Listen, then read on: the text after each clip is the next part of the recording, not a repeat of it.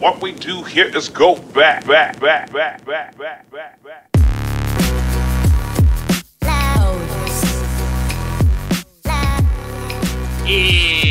welcome to episode 89 of the Two and a Half Marks podcast. My name is David Stavin. As always, I'm joined by my good friend Angela and Lisa. So we rewatch, relive, and remember a different wrestling pay-per-view every single week. And this week, after, I think, 3 straight WCWs? Yep. Right? Roughly. We're back to... We're going back north. We're back up to WWF. 1997, I feel like we're in a period that we haven't covered a whole lot on this podcast. 1997 WWF, early 97, as we build up to WrestleMania 13. It is WWF In Your House Final Four. Thankfully, a pretty brief one is In Your House, so it's shorter than your average pay-per-view, an hour 45 or so, instead of your normal 2.5 hours. Actually a pretty damn good main event, I have to say. And some fun stuff on the show for a little 5-match card. More than the sum of its parts, I would have to say. I think it's actually, I had a good time. So, really been looking forward to talking about this one. What's going on, Ange? I mean, this is a solid show. I enjoy actually shows built like this. I actually think that this style of card for pay-per-view works perfectly for that WWF every month pay-per-view kind of system, because you get to put guys out there that maybe don't always get on pay-per-views or the important pay-per-views. You kind of get to see what they're like in like a main event setting or in a special event setting, and see what plays, what doesn't play, where to tinker, who to go. And like, it's just a kind of good way to freshen things up, because you're going to have some big names on there always, but you're not always going to have those guys. Now, we do have these guys for the show, but you also have a lot of guys on the show that normally aren't on pay-per-views or when you think of like main eventers for WWF. Yeah, we have a couple future main eventers in a pretty big spot on the card.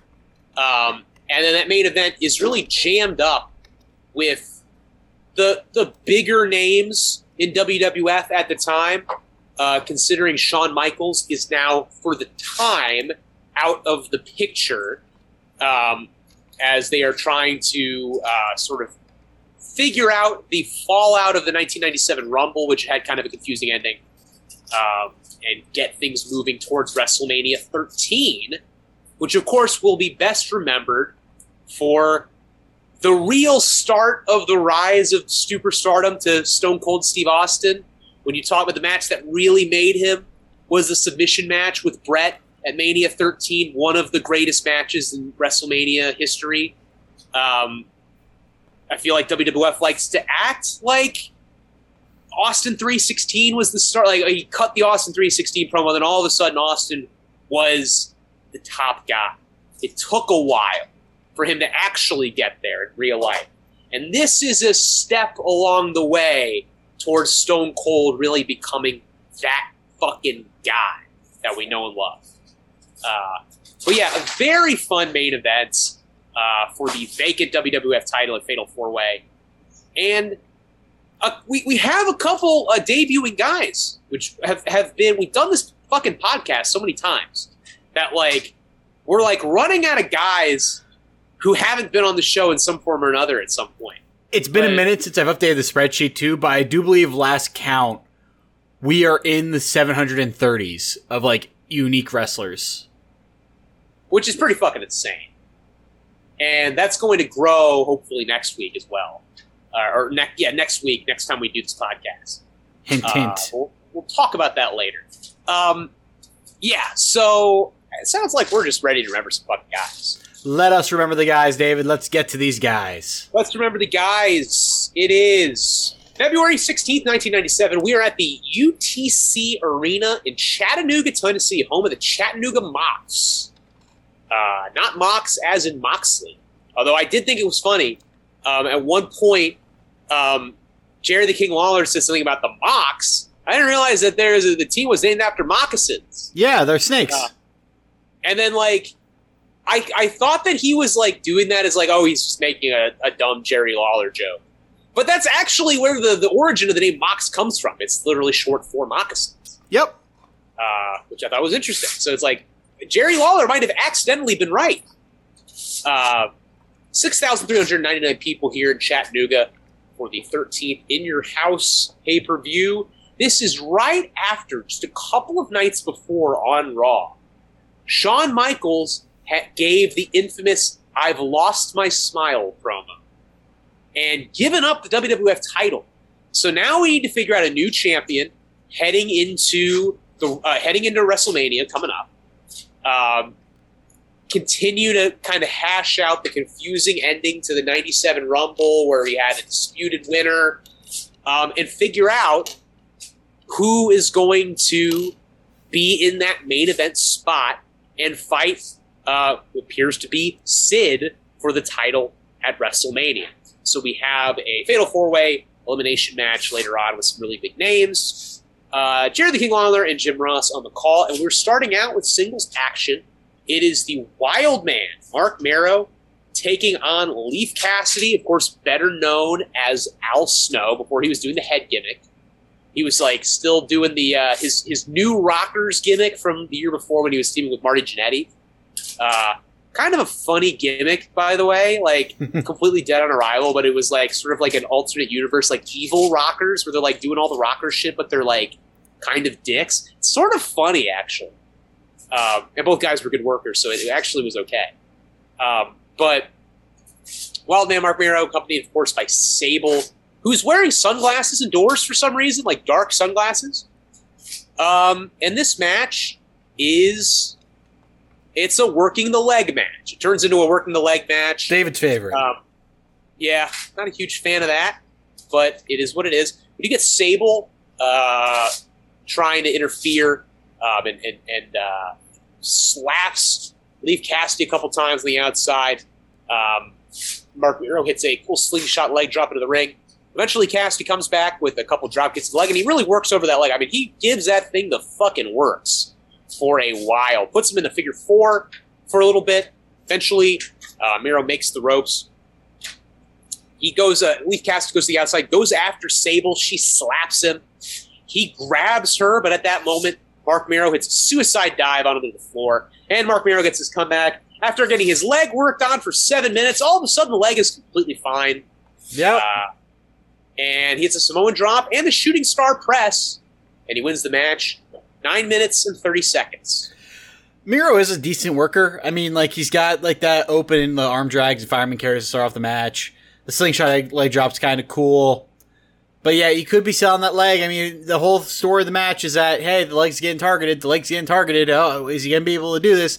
And he doesn't sell it at all down the stretch. But I will always pop for a shooting star press in 1996. That will never not amaze me because that's just like unheard of for that time period. Yeah. I mean, really, like, people had been doing it, but not many, right? I mean, Liger had invented the move in like 1990, 91. I mean, who was really doing a shooting star press on like American TV? Like, nothing I can think of. I don't even think that really Kidman was like around yet, like on WCW. Too Cold, maybe. Like, not that much. I don't think Scorpio was doing it. Like, it was like Miro was one of the only guys doing it, and Miro is like not a little cruiserweight guy either. So it's very impressive. Like, and he has a good one. Like, I would say this: he has a better one than Kidman does. Oh, absolutely. Kidman always looked like, and Kidman was a smaller guy. Kidman always looked like he was going to fucking impale himself, like go straight into the fucking ground and die every time he did it, and somehow he would miraculously like rotate at the last second and like survive. Like a Jeff Hardy swanton. Yeah. Like a Jeff Hardy swanton now. Like Jeff Hardy is just like, he's not light on his feet, so he just ends up squashing the guy when he does it. That news last week still hurts. Like, ooh, God, this could go really bad whenever he goes up there. Yeah. Miro's is actually like pretty good. I feel like Mark Miro is a guy that if he came around like, let's say 20 years later, he could have been a much bigger deal than he was like at the time that he was wrestling. I don't know, 20 years later, because that puts him in the 2010s. Yeah, because the guy came around like, 15, 20 years later, I think he could have been a much bigger deal. I see. I like the tools are certainly there. I will say that for Miro. I just think that era of WWE, it was Punk, it was Bryan, and then not a lot else got over. No, I mean, I'm envisioning him like, because the guy maybe a little Mark Miro PWG. Okay. Maybe a little Mark Miro Ring of Honor. Okay. Maybe a little Mark Miro. Fucking a guy who was like physically impressive and could do some like more athletic stuff than you generally saw out of guys his size. Actually, he would have done great in TNA. Little Mark Miro TNA.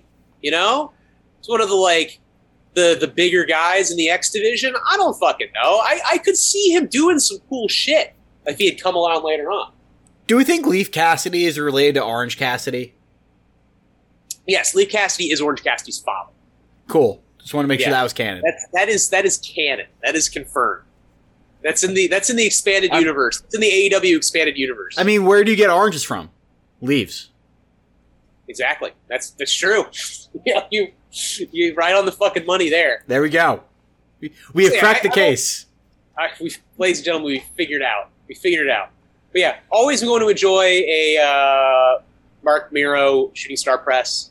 This match, it's not great because it's like, yeah, we had one of these like a couple weeks ago with the Booker T match where it's like it's a working the leg match, and then he gets his comeback, and all of a sudden, oh yeah, my leg's fine. None of what you just watched for the last like 10 minutes mattered. Nope.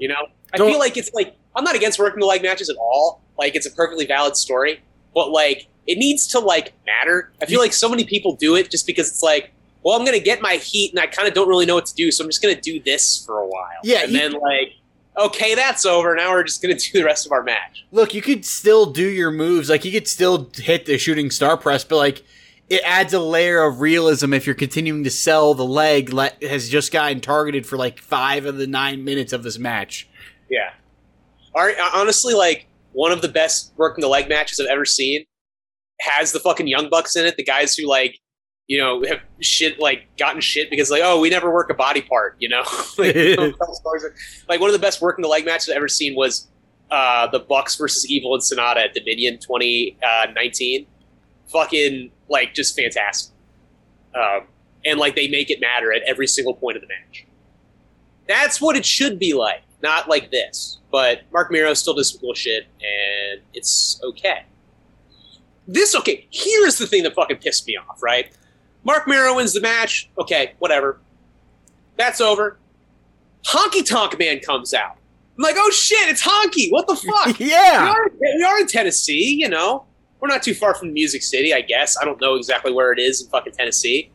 But, so yeah, here's Honky. Like, they show Honky coming up and getting in the ring. They cut away from him. They cut away from Honky.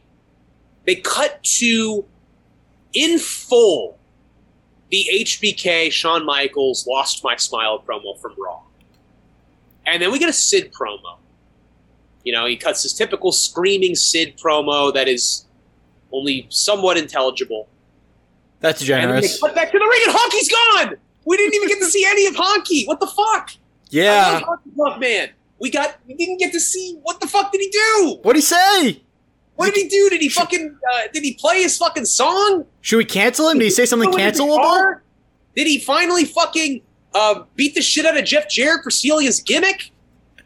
No, we have no fucking idea. That is lost to time. Whatever the fuck Honky Tonk Man did at In Your House Final Four is lost to the fucking winds of time. Hey, David, what is Brodus Clay doing here in 1996? Yeah, speaking of guys stealing gimmicks, I mean, they completely, Flash Funk, Too Cold Scorpio, it is literally just, so they did the Flash Funk gimmick. They literally have, the Funkadactyls, the two women dancing with them. And then, okay, that didn't get over. And then 15 years later, Vince McMahon is like, okay, but what if we did the exact same gimmick again with a really big guy? And then it also didn't get over. But maybe that means 15 years from now, well, today, it would be a 2.0 gimmick right away. Today, I don't know if you've seen what they're doing with Shanky. Ooh. They might be leading the Funk Shanky. That could happen. The Shankadactyl. This might be Vince McMahon's last gasp before he loses control of WWE forever. The contract says Khan, but it says Nick Khan. Yeah, he's gonna try and get the Funk gimmick over one last fucking time for the road before he's done. But yeah, it is a 6-man tag. It is Flash Funk, aka 2.5 Marks podcast favorite, Too Cold Scorpio. Entrance takes forever. This is a random fucking tag team. Flash Funk, Bart Gunn, not Billy Gunn, Bart Gunn, and Goldust. It's just just 3 guys. Goldust is the cornerstone of every weird team ever. Yes. Every weird thrown together team in history has had Goldust in it. They are taking on the Nation of Domination team. I had to say one thing about,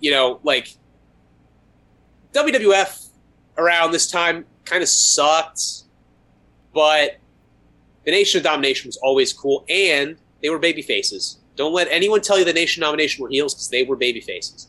And they come out of the crowd. They just had a cool fucking ambiance about them. Coming out of the crowd, they have the tag team PG-13. They have the 2 white rappers rapping shittily on the way to the ring, which, A rapping entrance in 1996, David. Come on. Yeah. It is the team of Farouk, Savio Vega, and Crush. Accompanied by D'Lo Brown, always cool, we support D'Lo, and Clarence Mason. It is Savio, Farouk, and Crush taking on Flash Funk, Bart Gunn, and Goldust. And they do the by any means necessary line. They raise the fist. These guys were fucking cool. I just I cannot speak ill of Nation of Domination. This is when Jerry Lawler makes the crack about Mox being short for moccasins, but he turns out he's actually right. I'm convinced that he was just making a joke and then turned out to accidentally be right. Farouk actually gets a mic. He's like, I guess about to start a promo, but instantly the babyface team jump him, and we start with just a brawl, and we have a lot of Flash Funk. He has, Too Cold Scorpio, one of the coolest motherfuckers ever. Do a bunch of cool moves, and he does a bunch of cool moves. It's a big dive to the outside on everybody, and then goes for another move off the top rope. Farouk catches him right into his great straight up and down Ron Simmons spinebuster. He tags in Savio Vega. Flash Funk hits a top rope Frankensteiner on Savio, and then hits a running dive where Bart Gunn grabs him and tosses him straight up into the air over the top rope out onto everybody. But the Nation of Domination ends up kind of catching Flash Funk out of midair, and they dump him and they beat him up. They get the heat on Scorpio for a while.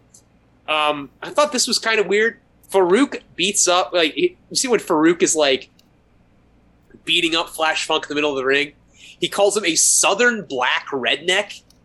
When it's he's from Denver. They're he's beating him, says, "This is a Southern black redneck," and I was like, "Bro, he's from Denver, man. What are you talking about?" He ends up tagging in Crush. They do an assisted spike pile driver for a near fall. Flash Funk flips out of a double clothesline, comes back, hits one of his own. After this shit completely breaks down, we have a tease finish at the end. Bart Gunn hits a top rope bulldog on Farouk, but the ref is turned around, doesn't see the pin, and then Crush hits a leg drop to the back of Bart Gunn's head, and then turns the pin over. He puts Farouk on top of Bart Gunn, and the referee counts the pin. And Nation of Domination wins 6 minutes and 42 seconds in a match where, did Goldust wrestle? I think he was in the ring for 10 seconds. I remember him doing one thing, and I think that was it. Now that you say something, I don't think he did. I don't think he was ever the legal man. I think he was for 15 seconds at the very beginning of the match, and then I think he tagged in Flash Funk, and then Flash Funk was legal guy for the entire match. Yeah, Flash Funk was a definite star here. I mean, he went off the top rope to the floor, which is always big, especially in 1996. Ron Simmons just being a massive human being, he's by far the biggest one here. Just a beast of a man. Funk kicking out of the pile driver should have been a bigger near fall. That should have been sold a little bit more importantly. I get the pile driver maybe wasn't the finisher, but it's still a fucking pile driver. The pile driver, there are very few moves that a pile driver does not match the power level of. Because any type of pile driver, it is another power level. It's just so high. It's just such a devastating move. and it should have been a bigger deal for Funk to kick out. The double clothesline counter he had too was super cool, like Spider-Man shit. Like, that was not a way I've seen it countered before. And man, people love to shit on AEW refs for being somewhat incompetent, but holy smokes, this ref was on another level of missing interference. It was just all sorts of a mess. But yeah, Nation Domination's cool. The oddball tag team had Flash Funk on it, and that's all you can really ask for. Yeah, like, if we're going to get this kind of rando match, at least I get to see Too Cold Scorpio doing some cool shit, man. You get to see Too Cold Scorpio doing some too cold shit here. Because he's one of the coolest fucking wrestlers of all time.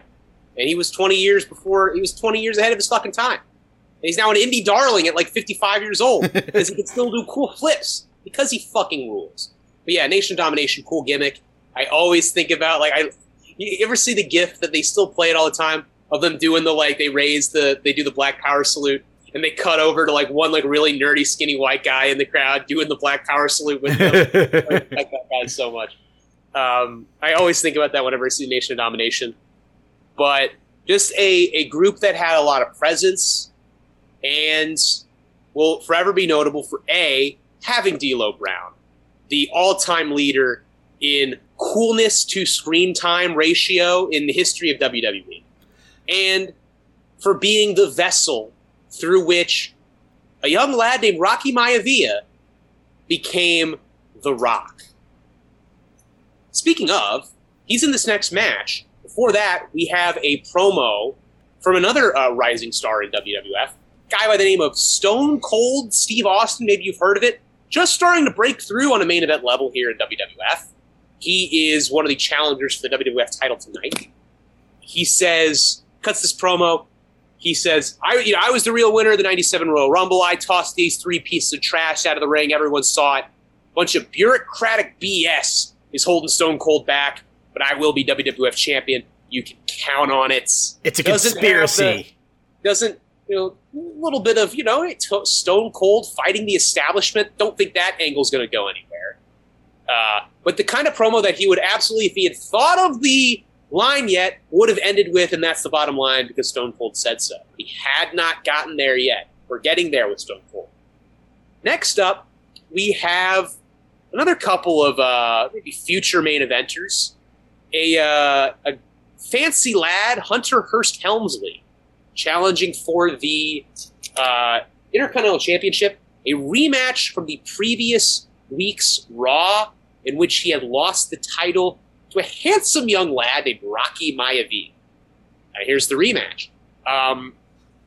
This match is okay. It's fine.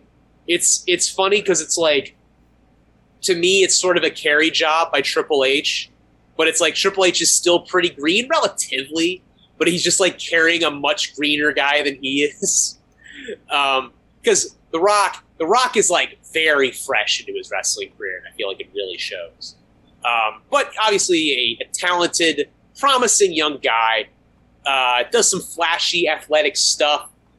JR and King spend the entire first half of this match making jokes about how huge Triple H's nose is. Which, yeah, okay, funny. Triple H takes over. It's a bunch of moves on him. Throws him in the barricade, body slams him on the floor. It's an axe handle on the apron. Hits his big running high knee for a near fall. That running high knee looked awesome in this one. We ended up going back and forth. Every time Rocky is starting to build some momentum, Triple H keeps cutting him off. But eventually Rocky catches him out of midair, fires back, hits power slam, hits a huge diving cross body, which didn't see him do a whole lot later in his career, but very, very impressive looking off the top rope. Triple H kicks out. He goes for the 10 punches in the corner, but Triple H drops him face first onto the buckle. He goes for a pin with his feet on the ropes, but Rocky kicks out. Rocky comes back floating over into a DDT. Triple H comes back with a neck breaker. Finish of this match comes. So, and this is very interesting.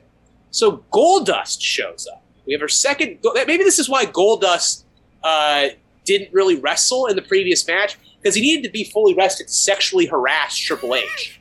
So Goldust walks out and sticks his ass out at Triple H and starts slapping his ass. Triple H is very confused about his sexuality at this moment. And then as Triple H is distracted, we had the most devastating finishing move in sports entertainment, the distraction roll-up. Not quite the same thing. It is a distraction bridging back suplex, which is a lot cooler than a distraction roll-up. But yeah, Rocky comes up behind him. It's the bridging back suplex. Gets the pin. Rocky Maivia retains the title. 12 minutes and 30 seconds. Afterwards, Goldust gets in the ring. He has Marlena, his manager, at ringside. A mysterious, very buff woman who we have never seen before emerges out of the crowd and grabs Marlena in a chokehold and chokes her out before she gets dragged off by security. Everyone's like, who is this massive fucking jacked woman? That would, of course, be the first appearance in WWF television of the late, great Chyna. Right there. In Your House Final Four. Yeah, honestly, the Chyna spot was super cool just to see, because this is very obviously the debut of her and how awesome she was as a professional wrestler in general. Like, she was just incredible. And I love the fact they kind of do a little bit of the blurring the lines thing. Because imagine how crazy it would be if this woman just choked out a WWF talent and then 2 weeks later shows up on TV as a wrestler. Because it's like, well, she did assault one of our employees, but look at her. She looks incredible. We got to sign her now. Yeah. So, like, I know she committed a felony by coming out of the crowd and invading our show and physically attacking and incapacitating one of our wrestlers. But goddamn, look at her. Holy shit. What a specimen. Okay. Yeah. This absolute unit of a woman. Chyna is cool. R.I.P. But R.I.P. Just a one-of-a-kind fucking human being. Yes. That said, you're right. This match isn't great, but in the same way that I'm allergic to 2.0, NXT 2.0, because sometimes the content's awful on 2.0, I will be honest. Sometimes it's crap. For every Braun Breaker, there's a Joe Gacy Dryad shit that's just missing the mark, no matter how hard he tries. What is Joe? Is he an evil cult leader now? What the fuck is that? What's going on there? He's now Walmart brand Bray Wyatt. He's corporate Bray. Or woke Bray. I don't know which way you want to play it, but it's bad. Oh, corporate Bray. Hell yeah. Gacy, we already had the corporate ministry in like 1999. We could do a corporate Bray Wyatt. Like, all of this lines you taught me is that I like Joe Gacy, but fuck, man, no one could get that gimmick over. Anyway, it's just gone in such a weird fucking direction. I just don't understand it. But like, you have two guys who are very kind of gimmick forward. Rocky Maivia just being the prototype young dude in that same mold as a Braun Breaker, John Cena, Austin Theory, or just Theory now. And then you have aristocrat Hunter Hearst Helmsley. So like, two guys that have very big characters. They put on a decent match together for young guys. It's super cool too, just because I think of Rocky as much older than he really is. Because when I think of like The Rock and Triple H, I always think of Rock as like, oh, he had his peak earlier than Trips, because Trips continued on through the mid 2000s, late 2000s, when Rock's career was pretty much done by 2005. Yeah, he came back for a few matches, but for the most part, he was done wrestling by then. Yeah. But it's funny that they were young at the same time, and it makes sense. It's just that Rock went Hollywood very quickly. Yeah, and people forget, like, Rock was at his absolute peak of his like fame and power in wrestling, and he was in his late 20s. He was like 27, 28 years old, and it was like he was such a fucking star and like so self-possessed and so charismatic that like you didn't realize that he was like one of the younger guys on the roster, really. I mean, he in this match is 24. And he's only, at this point, like, he's obviously so green. He's been wrestling less than a year. He's 24 years old. He's already on a WWF pay-per-view. And he looks like he's built in a lab. A lot of that has to do with the fact that, his family, right? But, like, yeah, this motherfucker was built in a lab to be a pro wrestler.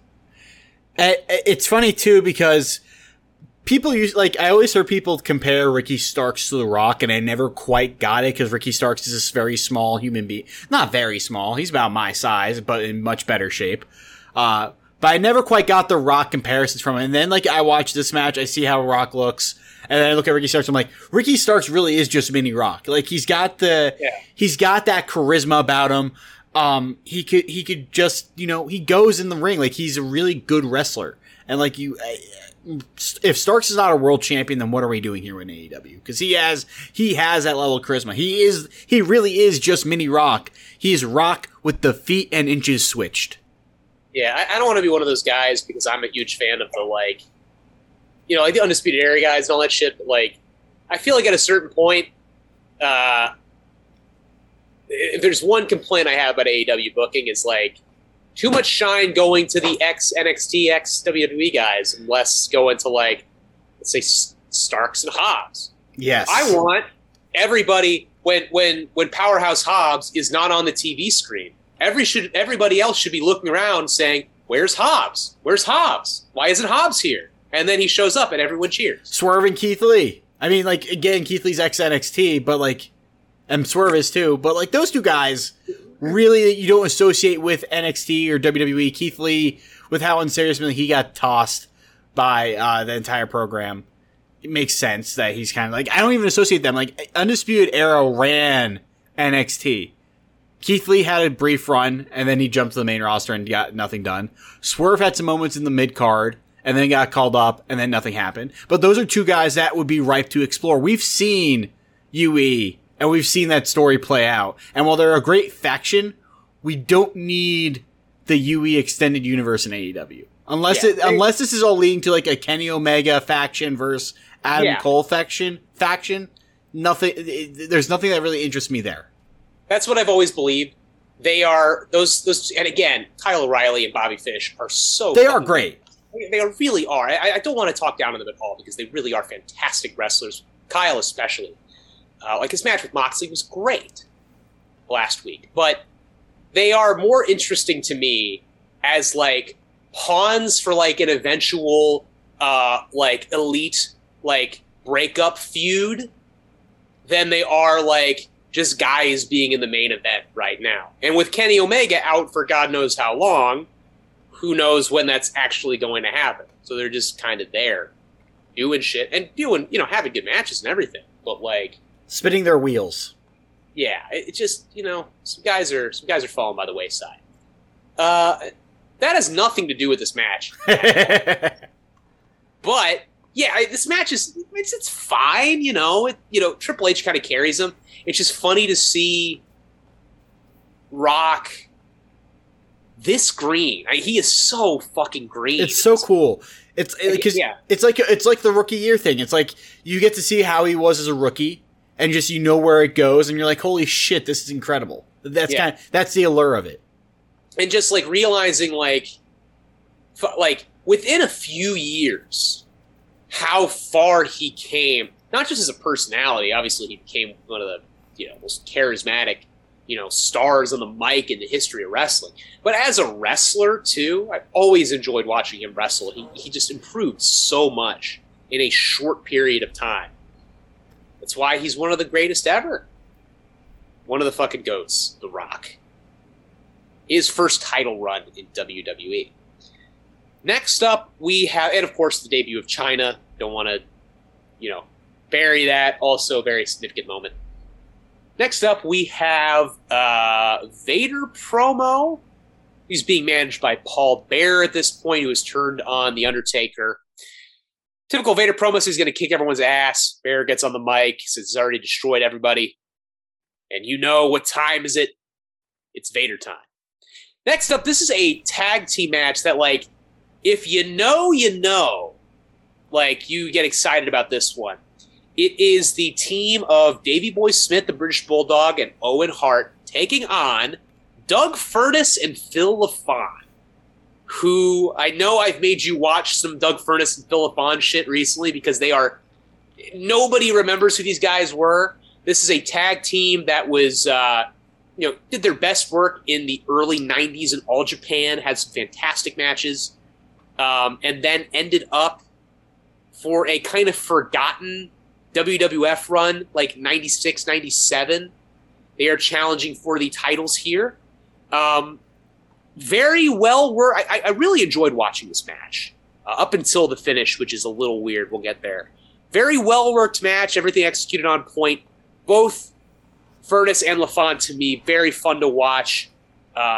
Athletic, technically sound, especially Doug Furnace, who is a fucking talent. I mean, you watch Doug Furnace. This guy was something special. We talk a little more about him. A lot of this match is after some cool opening stuff.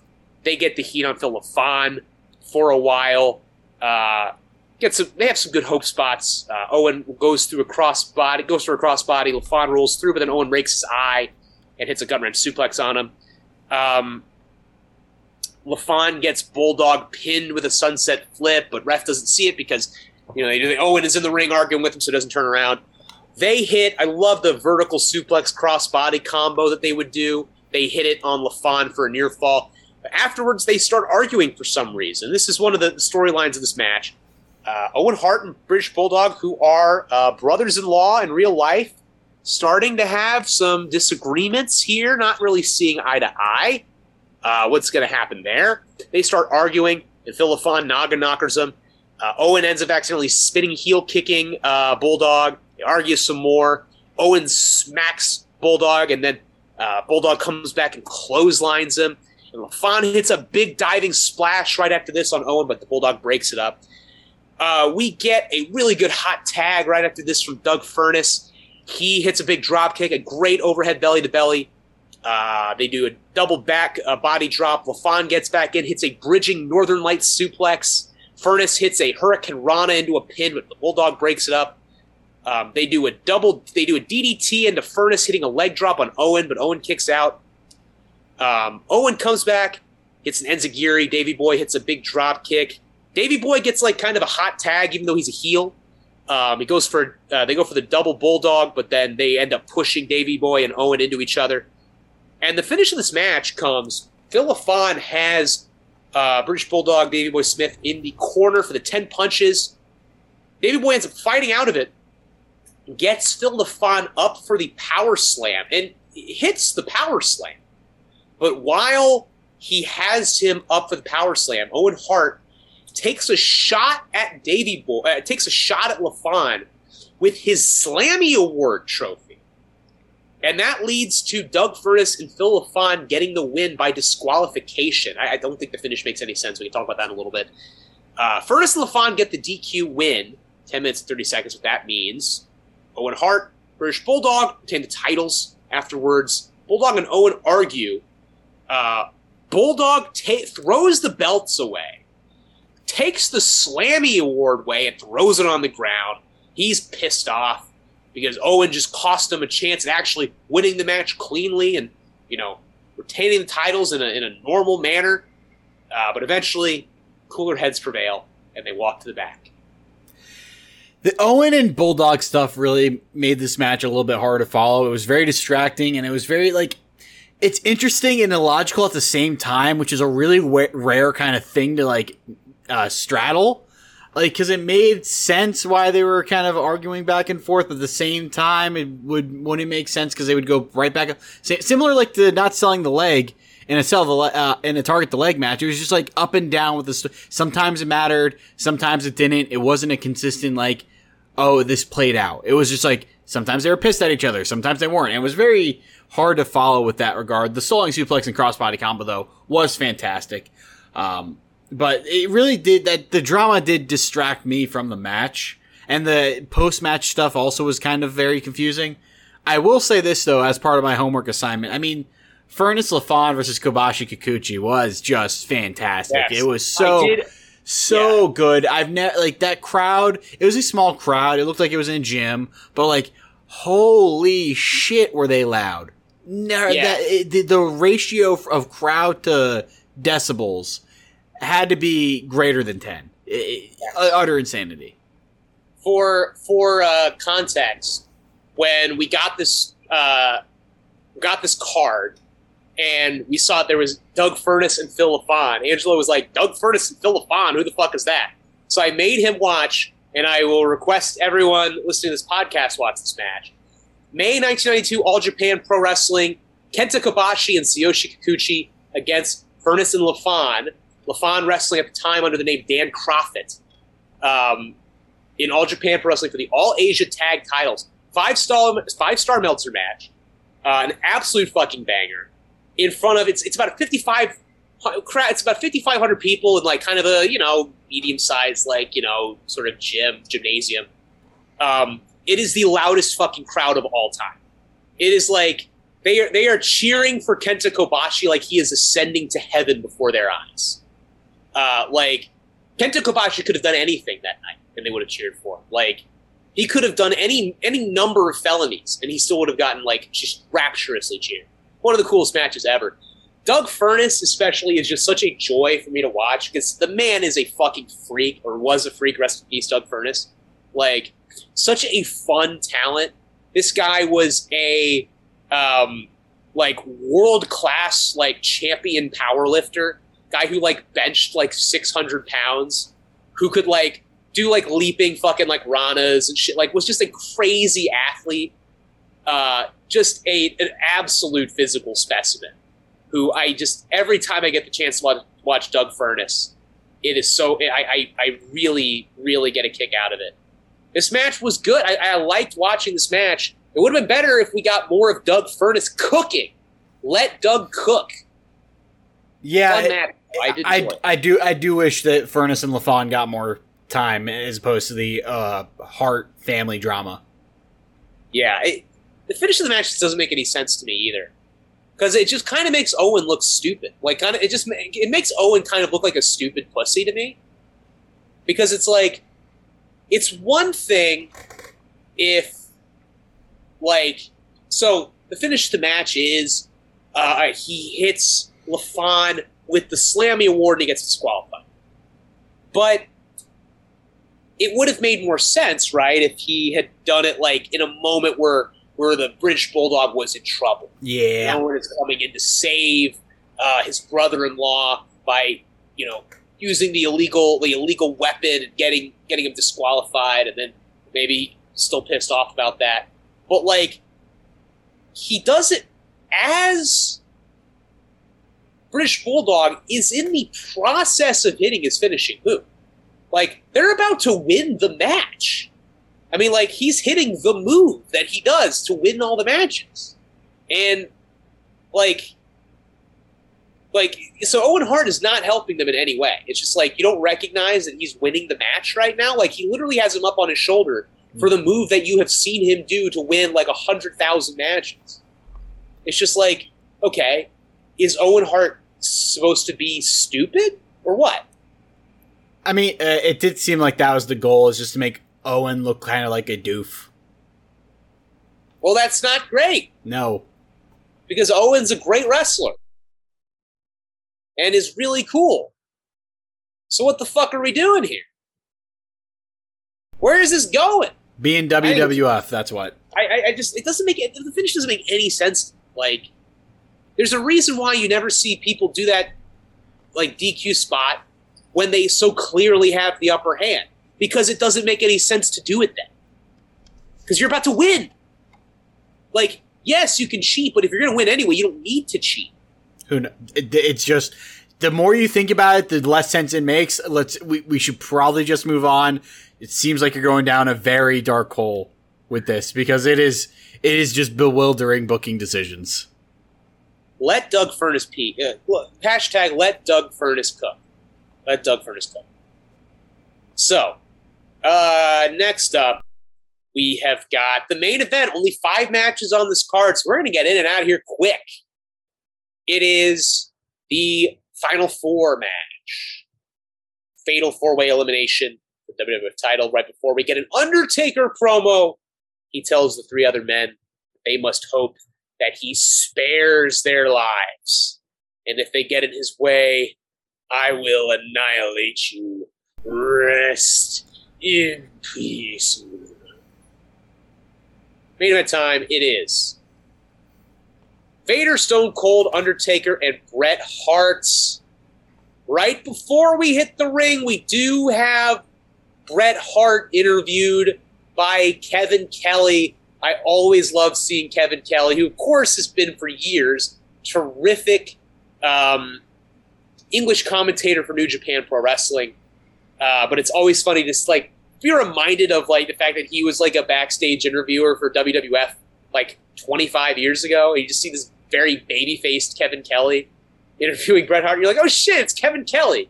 I always think that's funny. As a huge New Japan head, we get a really good Bret Hart promo. He says, all those guys are tough, but I have experience and heart. Whoever walks out is rightfully the champ, and let the best man win.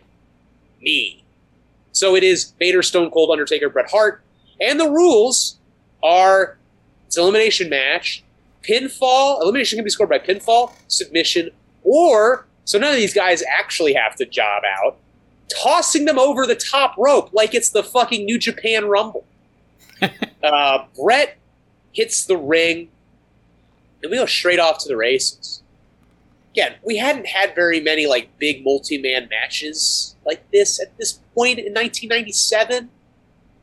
They hadn't really yet learned what is the cardinal rule of being in a multi-man match. That you are either A, in the center of the action, or B, out of the way so people forget that you're there. Everybody is doing something at all times in this match. At times it is very distracting. It's very hard to follow.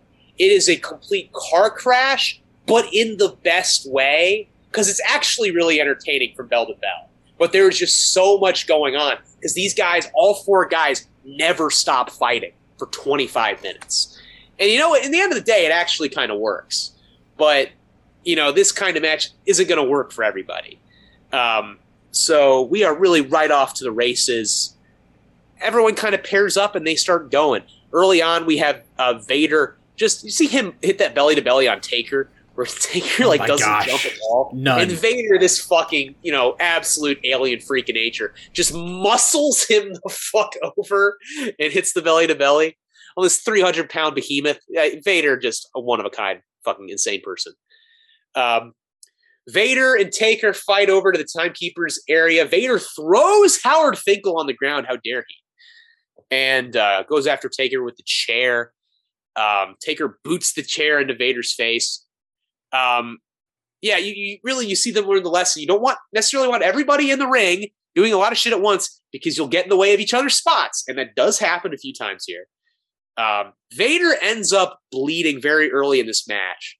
And he bleeds a lot. I mean, he gets the crimson mask under his actual, the proverbial crimson mask under his actual literal crimson mask. But yeah, this is a lot of action in this match. Vader gets the chair, beats Bret up with it. We have Austin and Taker fight up the ramp. Austin picks up the steel steps and throws them at Vader and lands on him. Austin whips Vader into the Timekeeper's area, hits him with the belt, and then Vader just no-sells it and turns around and just whips his ass. This really becomes just a wild brawl everywhere. All four guys. Bret and Vader fight into the crowd. We cut over to Sid, who's going to face the winner, watching backstage. Actually watching TV at a semi-normal angle. But not still a little off, right? Austin kicks out of a pile driver for Bret. Vader goes for the moonsault on Taker. He misses. Just, again, constant action. Stone Cold is the first man eliminated as Bret tosses him over the top rope. Then Vader and Bret unite against Taker for a little bit. Vader then turns on Bret, takes his mask off. You know it was a hype match when Vader was going to take his mask off. He's fucking bleeding. As Paul Bearer, formerly Taker's manager, hits Taker with the urn.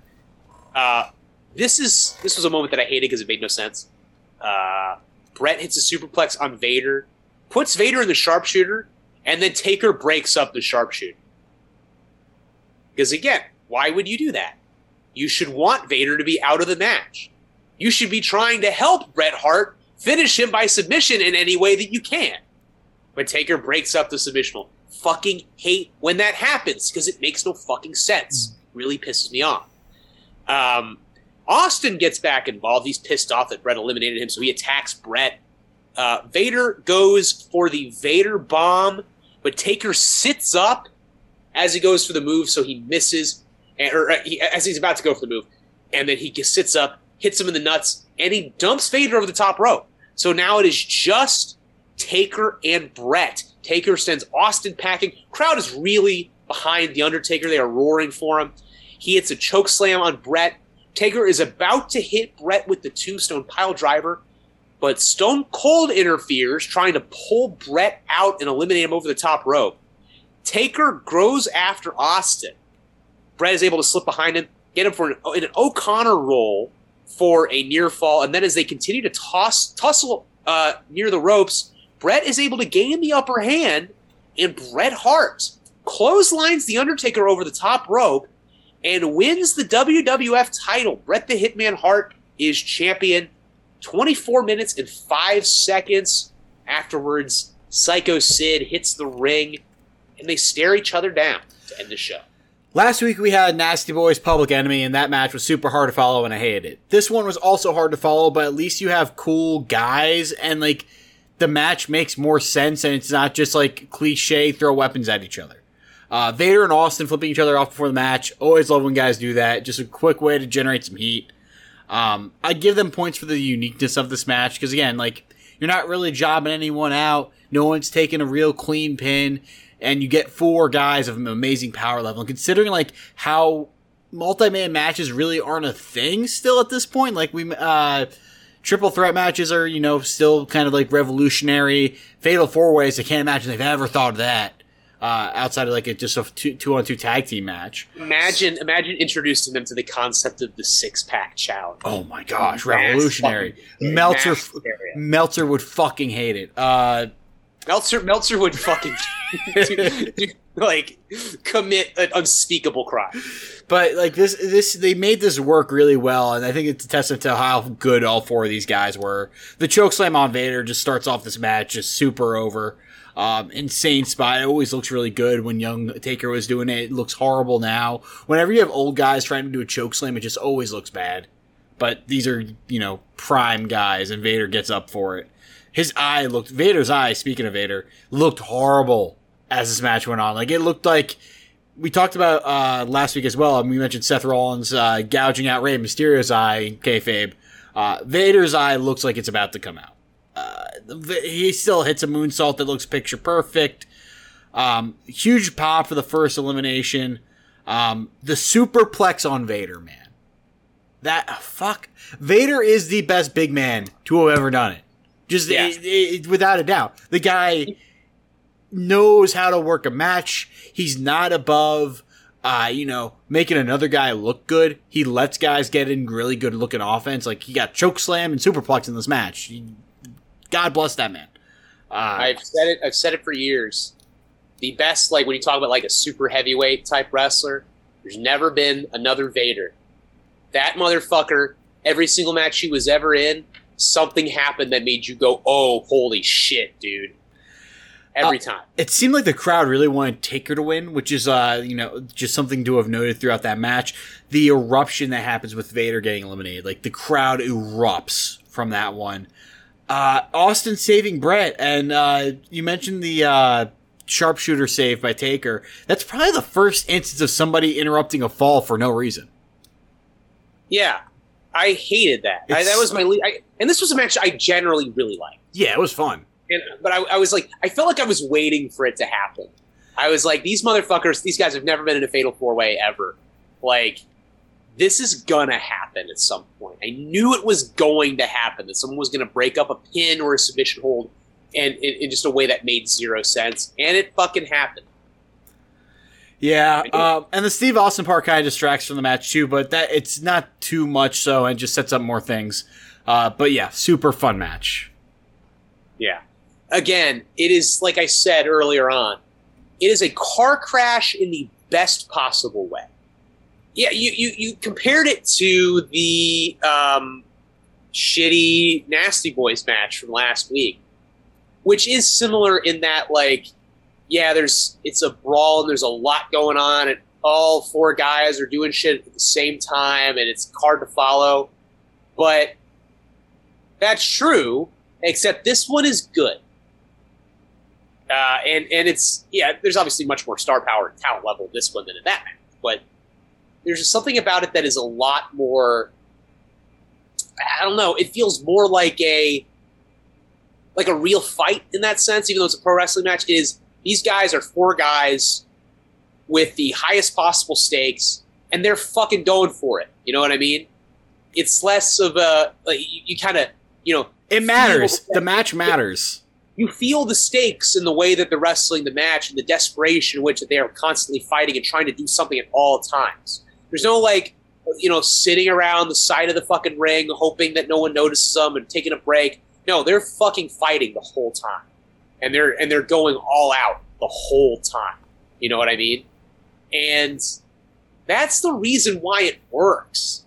And also because Vader puts in a fucking shift in this match. Clinic. My man punched the fucking clock that night. Real lunch pail style wrestling there by hard hat lunch pail style wrestling there by Big Vader. I'm not sure he punched out. Really fucking fun match. I just, it's not necessarily an artistic classic, but there is something gripping about it the whole time. Like, I couldn't look away the whole time I was watching it. There's just something to draw your attention at every moment. And I really liked it. So, 2.5 marks. It's the name of the podcast. It's the thing we do at the end of the episode. Angelo, you're going to do that thing. All right. I think a half mark goes to copyright infringement because Final Four, man, the NCAA has to have been salivating at the potential lawsuit that they could have levied if this was 5 years later. I'm not sure when Final Four got big or had marquee names, but it feels like it should have been around for a long time or when modern copyright laws ever took effect. But man, this is some infringement right here. It definitely was before 1997. Exactly. So I don't know. I don't know how WWE got away with this. No idea. Zero. None. Zilch. Because, if they had named something WWF Super Bowl, they would have got fucking sued. Super Brawl is just far enough away, but Super Bowl. Super Brawl, obviously. They did the Raw Bowl one time, and I think 96 they did the Raw Bowl where they had a football-themed 6-man tag match. It was really fucking stupid. They've tried to do the halftime show match pay-per-view thing. Yes. Most famously, the Rock Mankind Empty Arena match, which, actually, fucking great. Shocking. So that one worked. My one mark, Vader. I mean, come on, man. Vader, absolute shift, absolute unit. Just, I think there has only been one Vader match on the pod that I did not enjoy, and it was not Vader's fault. So, just amazing hit rate. And then my 2 marks. It's going to young studs facing off before they were big. I get Rocky Maivia versus Hunter Hearst Helmsley isn't a work rate classic, but for me, a nerd and a Jets fan who always has to look forward to drafts because our team is never actually good for 10 years now, I have to look forward to prospects and the potential of these prospects and seeing how these prospects play out. So for me, there's something sick about just seeing guys before they're big and just seeing how they develop. It's why 2.0 scratches that itch as well, because you're getting to see these guys before they're on main screen, main TV, the main brand, and you're just going to be man, I got to watch them while they're figuring shit out. And that's always a really cool kind of thing. Yeah, absolutely.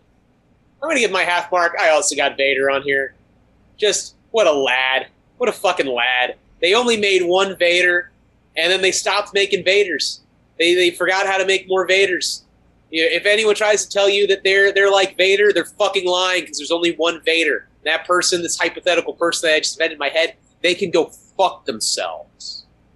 I'm going to give my 1 mark to Rocky Maivia's high cross body. It's a novelty to see Dwayne Johnson do a big move off the top rope. Let's not forget, he was a Division I football player. He is a hell of an athlete. And it actually looked fucking great and very impressive for guys 6'5", 270 to be hitting a move like that. With that kind of juice, can't imagine it was super fun to take because he's so fucking big doing that move. But it looked fucking phenomenal, I have to say. And yeah, I'm going to give my 2 marks to this style of multi-man match where just a lot of shit's. We've talked about it before. This is a type of match WWF and WWE have historically been good at. Big multi-man match where something is happening at every moment. And this is honestly one of the first one of those in WWE. This is the prototype for the shit that we would get later on. And it is all action all the way. And like I said, there is something about it that just grips you with the pure, the desperation which they are fighting, and the way that you can tell that stakes matter to the guys in this match. It hits for me. Really hits for me. Really like this match. Really like the style of match. WWE does it really well. So that will wrap up our coverage in your house. Final 4 fucks probably end up being one of our shortest episodes in a while, I have to say. Yes, it will. Next week, it is going to be our 90th episode. And as we do, we usually, every 10 episodes, we go away. The randomizer picks something else. I'm not going to say exactly what show we're going to be watching. Angelo, though, has fallen in love with a young man named Kinosuke Takeshita. He's been wrestling in AEW. Recently come over from DDT. He really wants to watch a DDT show with Takeshita on it. I have the one show, I don't know exactly, because I need to find a good, full version of it. I have the show that I want to watch. I just have struggled to find a full video of it. I thought I had one on a Russian website, got redirected to porn.